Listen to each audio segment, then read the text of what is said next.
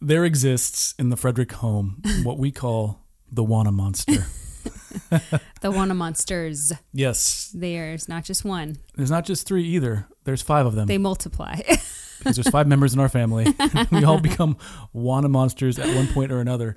And basically, you can probably gather what a Wanna Monster is. It's just, for them, it's like the continued I wanna. They're not content, right? The Wanna Monster is the opposite of contentment. So if you're a parent, that means you have kids, which means you get a bazillion requests a day for things that they want. Whether it's food, whether it's water, whether it's phones. We're just in like little kid land, so they just want like snacks and activities and things. Like whenever we try to sit down, it's not every night, but once in a while we'll sit down and watch a family show night, right? We'll watch like Fridays, the baking show or something like that. And I just get to a point almost every time I'm just like, just stop asking for stuff, because they're like pause. They want to pause it. They don't want to miss it. And our 2-year-old thinks it's the coolest thing in the world that she knows how to. We don't have a TV in our living room, so we always watch it on our little laptop. Yeah. And the 2-year-old thinks it's the coolest thing to get up and hit the space bar and pause it because she wants to go get a kernel of popcorn out of the kitchen. It's control. It's all about the control. The point is, kids are filled with desires, right? Yes. Because as humans, God has wired us to be driven by desire. I mean, I think that's one of the main reasons why we read in verses, I forget which verses, but Proverbs is, delight yourself in the Lord and he will give you the desires of your heart. I think God knows that the way to our hearts from the inside out is by transforming our desires. And so when the Holy Spirit enters our lives and we submit our lives to Christ, one of the first things he does, he starts to twist and bend our desires unto his glory and unto his will. And so desire is a very important thing for us to grasp as parents, to understand how the desires of our children are doing 2 things. They are indicating the content of our children's hearts to us, but they're also a way by which we might lead their hearts is through their desire. And disciple them. So we're going to talk about that today, and we'll see you on the other side.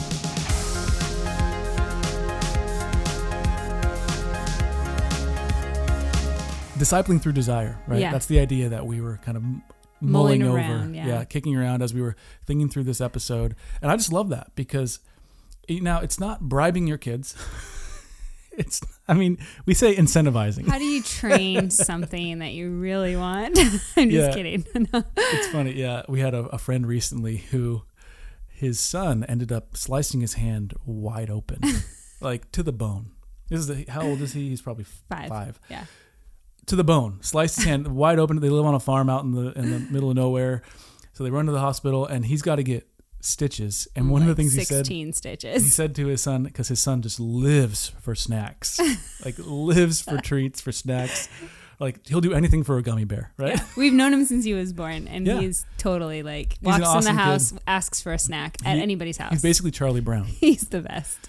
Like he won't even say hi. He'll just say, "You got those snacks?" Come into the house. Anyway, they said for every stitch you have to get, we'll give you another treat. And so as he's getting these stitches, he's like grinning. He's like kind of like he's wincing and in pain, but he's like grinning too because he means that's another gummy bear. That's another gummy bear. I didn't know that. That's so funny. The funny thing about this is I don't think that sense kind of goes away even as our kids grow, as they grow out of the snack phase and into maybe other more intense desires for things are still there. Desires are still huge drivers. That feel good, that taste good, that we want, that are desirable. Yeah, and I think even as adults, right, because we're talking about parenting, but I think even as adults, one of the most powerful prayers that we can be praying consistently is, God, align my desires with yours. Yeah. Change my heart. Like, I'm not just going to muscle this thing and white knuckle it. So I'm doing all the right. That's moralizing, right? But instead we go to our Savior and say, Holy Spirit, change us from the inside out. Change our desires that I might be more holy, that I might walk in lockstep with you. Well, and I think it's interesting too because your children they desire things, right? And then you as a parent desire a response to those things, or you desire something that might be contrary to their desire. So then what do? We kind of feel left in the spot of, okay, well, I either have to give it to you or I don't give it to you, but then I deal with the not giving it to you and your attitude. But there's a third way. There's a third way. And we here at Fierce Parenting believe that all parenting is discipleship. So although you can give and you can withhold, there's discipleship in all of that, and there's a third way. So we'll get to that in a few minutes. First off, I'm Ryan.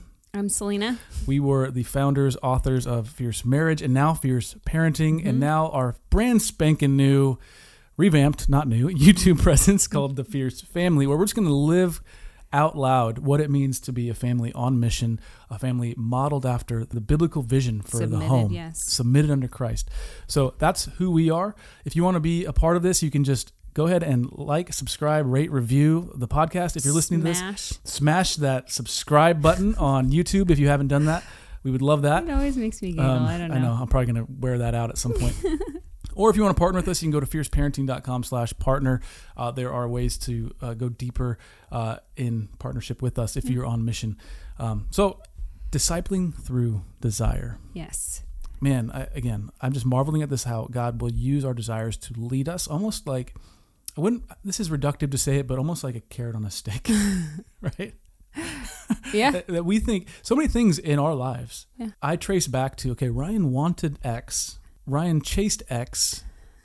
Ryan needed Y. God gave Y. Like every breakthrough we've had in our life, anything that I would say that was a success. Yeah. It's almost always because God just kind of led me in that general direction and then did his own thing. Of course. And I was just on board. Of course. And I think the same is true for us as a married couple, but also as parents. So we joke a little bit because we have little kids, but we constantly remind them of these little monsters that creep into our relationship with them. They are called the Wanna monsters. He didn't want to mention it at first, but I just think they're just so prolific, and you should write a kid's book on the Wanna monsters. We're working on it. We're working on it. Yeah. Don't take that. Don't you dare. We'll know it was you. There are other ones too. Other monsters. But kids, they're born with desires and things that they need and requests, demands. The Wanna monsters are things that they want. So I want a snack. I want to go play video games. I want to, I don't know, whatever they want all the time. Yeah. You name it, parents. You know them. I want to stay up late. I want to. Yeah, I don't want to go to bed. It's very wearisome to a parent. And if you are at home teaching them as well, I feel like it's 10 times more wearisome. Just kidding. It's wearisome no matter what you're deciding on education. That's a whole nother podcast episode. But oftentimes we can feel trapped. We're here to say you don't have to feel trapped. We don't have to just give in. We don't have to withhold. There's another way. But the first thing we want to do is kind of take a step back and recognize this as an opportunity to disciple our children, but also get a gauge on what the content is of their heart and how our relationship, I would say the temperature of our relationship maybe with them, do they trust us? I mean, trust is a huge factor when it comes to relationships. Yeah. So I want to make this really clear where we're headed, because it's not clear to me. So I want to maybe articulate it for myself. Great. We're talking about struggling with our kids through their maybe wrong desires. Or good desires, but wanting too much. Yeah. So unhealthy disordered amounts. Love, we'll say. So yes. And that's, I forget who said it, but all of sin is essentially disordered love, right? Yes. And so that's what we're saying. So we're saying desire is an intrinsic part of the human experience. That's who God made us, yes. Now, we're going to always kind of be battling against desire. So as parents, how can we see desire rightly? How can we see it correctly? How can we disciple our kids through it? And you're saying that the very foundation of that is the trust in relationship. Well, don't take my word for it. Let's jump into Genesis 3, where all was good before this chapter. All was right. There was trust. There was relationship. There was interaction and the presence of God with Adam and Eve, with his creation. There was communion. There was all access. Yeah. Beauty, health. Perfect harmony. Yeah. And in comes the slithering snake, the enemy. Did you want to read it? I mean, I think most folks will be familiar with it, but essentially the serpent enters the garden and says, hey, don't you want to eat of that tree that God told you not to eat of? Don't you want more is what? Don't you want to know? Don't you want to know? Did God really say that? Yeah. I mean, he's completely picking away at the trust that they had, more than any other human being on the face of the earth, had interacted with God. And it was just a given. I think until then, He's God, we're not. Like, we're going to trust that. And he said, don't eat it, so we're not going to eat of it. And then this serpent comes in and ruined everything. and so now they have this desire for something they didn't have a desire for. And chipping away of the trust of the relationship that was there. And so I think disordered desire at its root is on some level, a lack of trust. Now, that's just talking about desire itself. God, you have given me X. I want Y. Why haven't you given me Y? I want Y. I deserve Y. I don't trust you. You're just holding back Y from me because you're not a loving God, right? See how that begins to... We talked about this at length. We talked about pride last week on the marriage side of things. Now, when it comes to trust and relationship, it's so foundational when parents are talking to their kids, because like I'm trying to think of an example in the recent past. We'll say our kids, they want to watch some show, right? They want to watch... Or they never want to go to bed. Whatever show they're watching, some dragon show, I don't know. And hashtag homeschool. Some cartoon or something. And one episode's never enough, right? Because they've been taught and programmed to binge watch everything. Commercials, what are those? No one knows what commercials are anymore.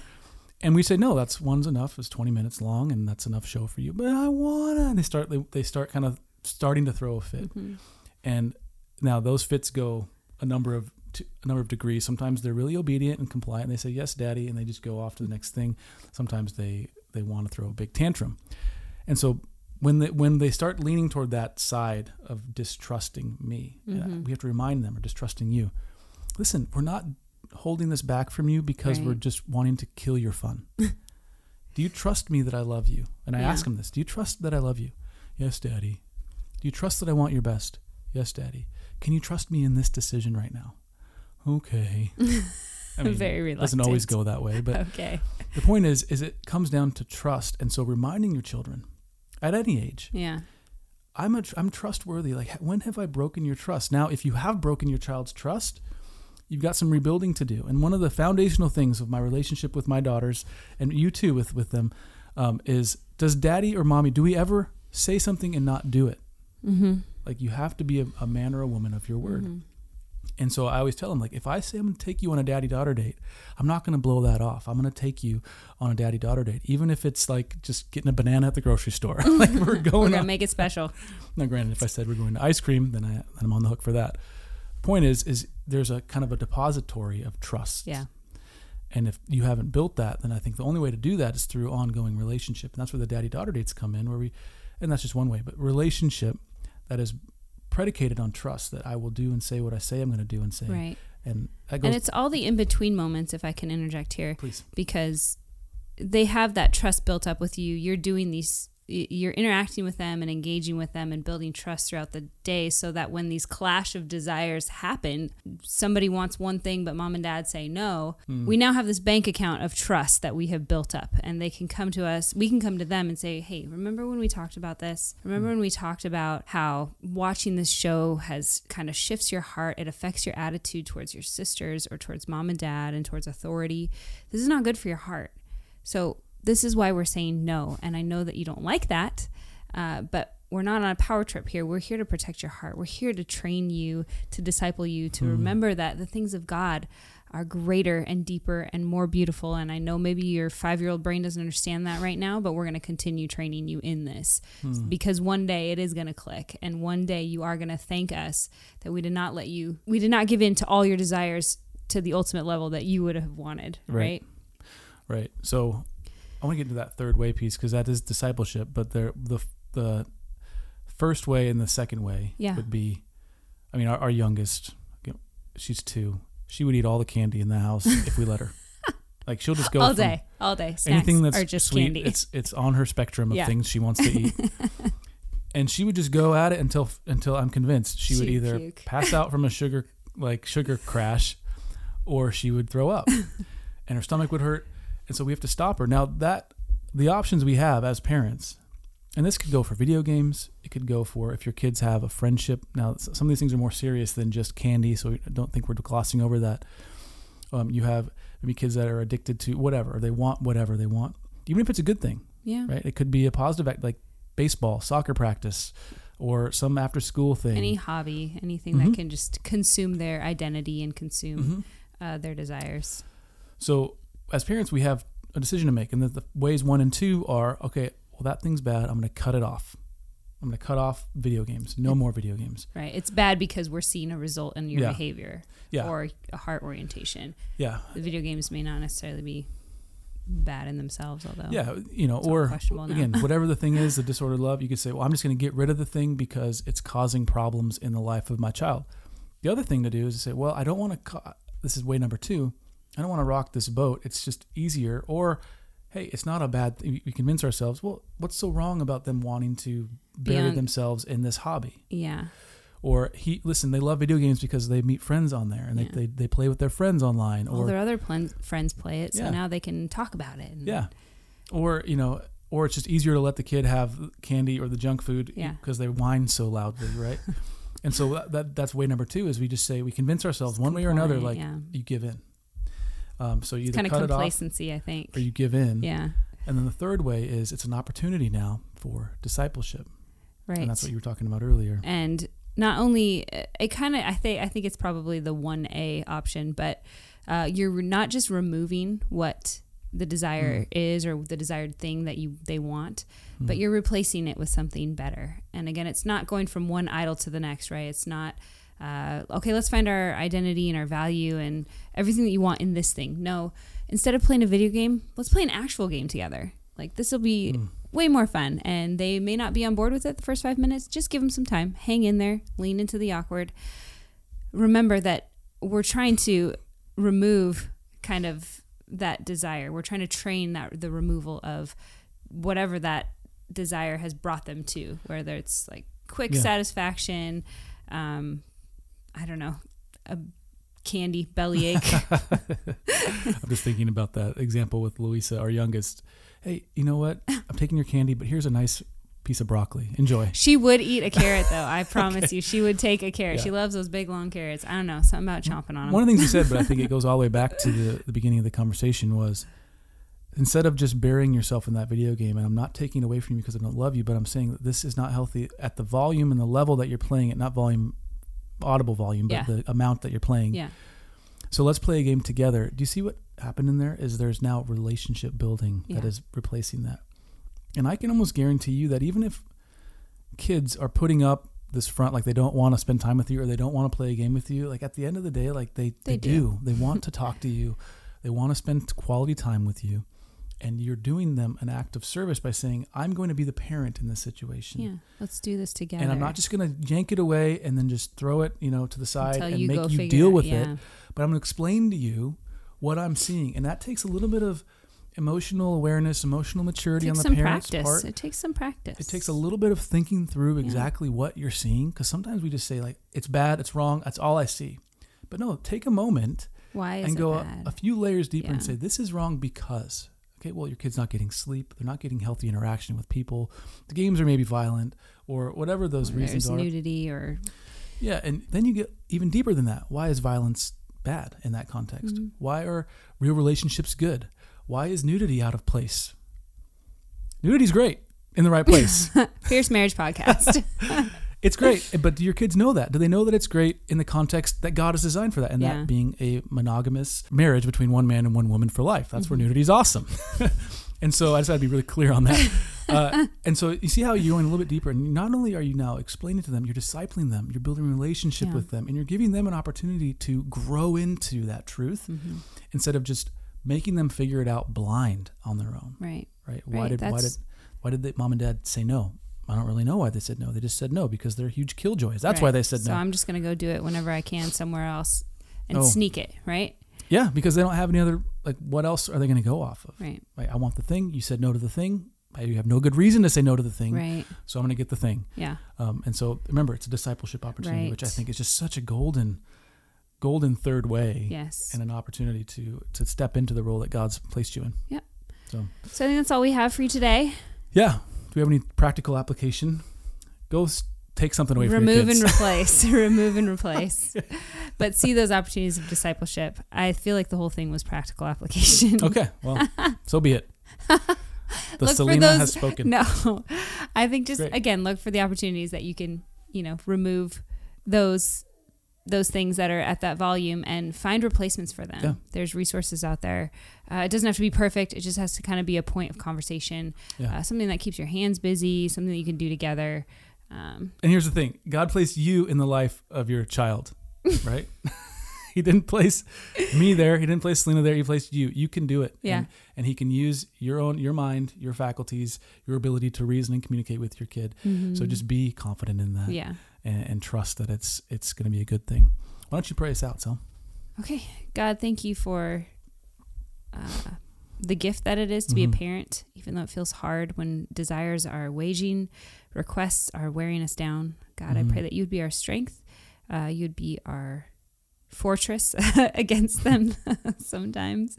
But also, God, that you, Holy Spirit, you would lead us into knowing the hearts of our children, to be able to help shape their souls and to put them on the path towards right things, righteousness, and eternal perspective. God, may we just be modelers of that, whether it be repenting to our children or reading the Bible with them or playing games with them. I pray that they would just see you in us and the joy that you are to us and the steadfast Father that you are. In your name, amen. Amen. All right, this episode of the Fierce Parenting Show is... in the can. All right, we'll see you again in about 7 days. So until then, stay fierce.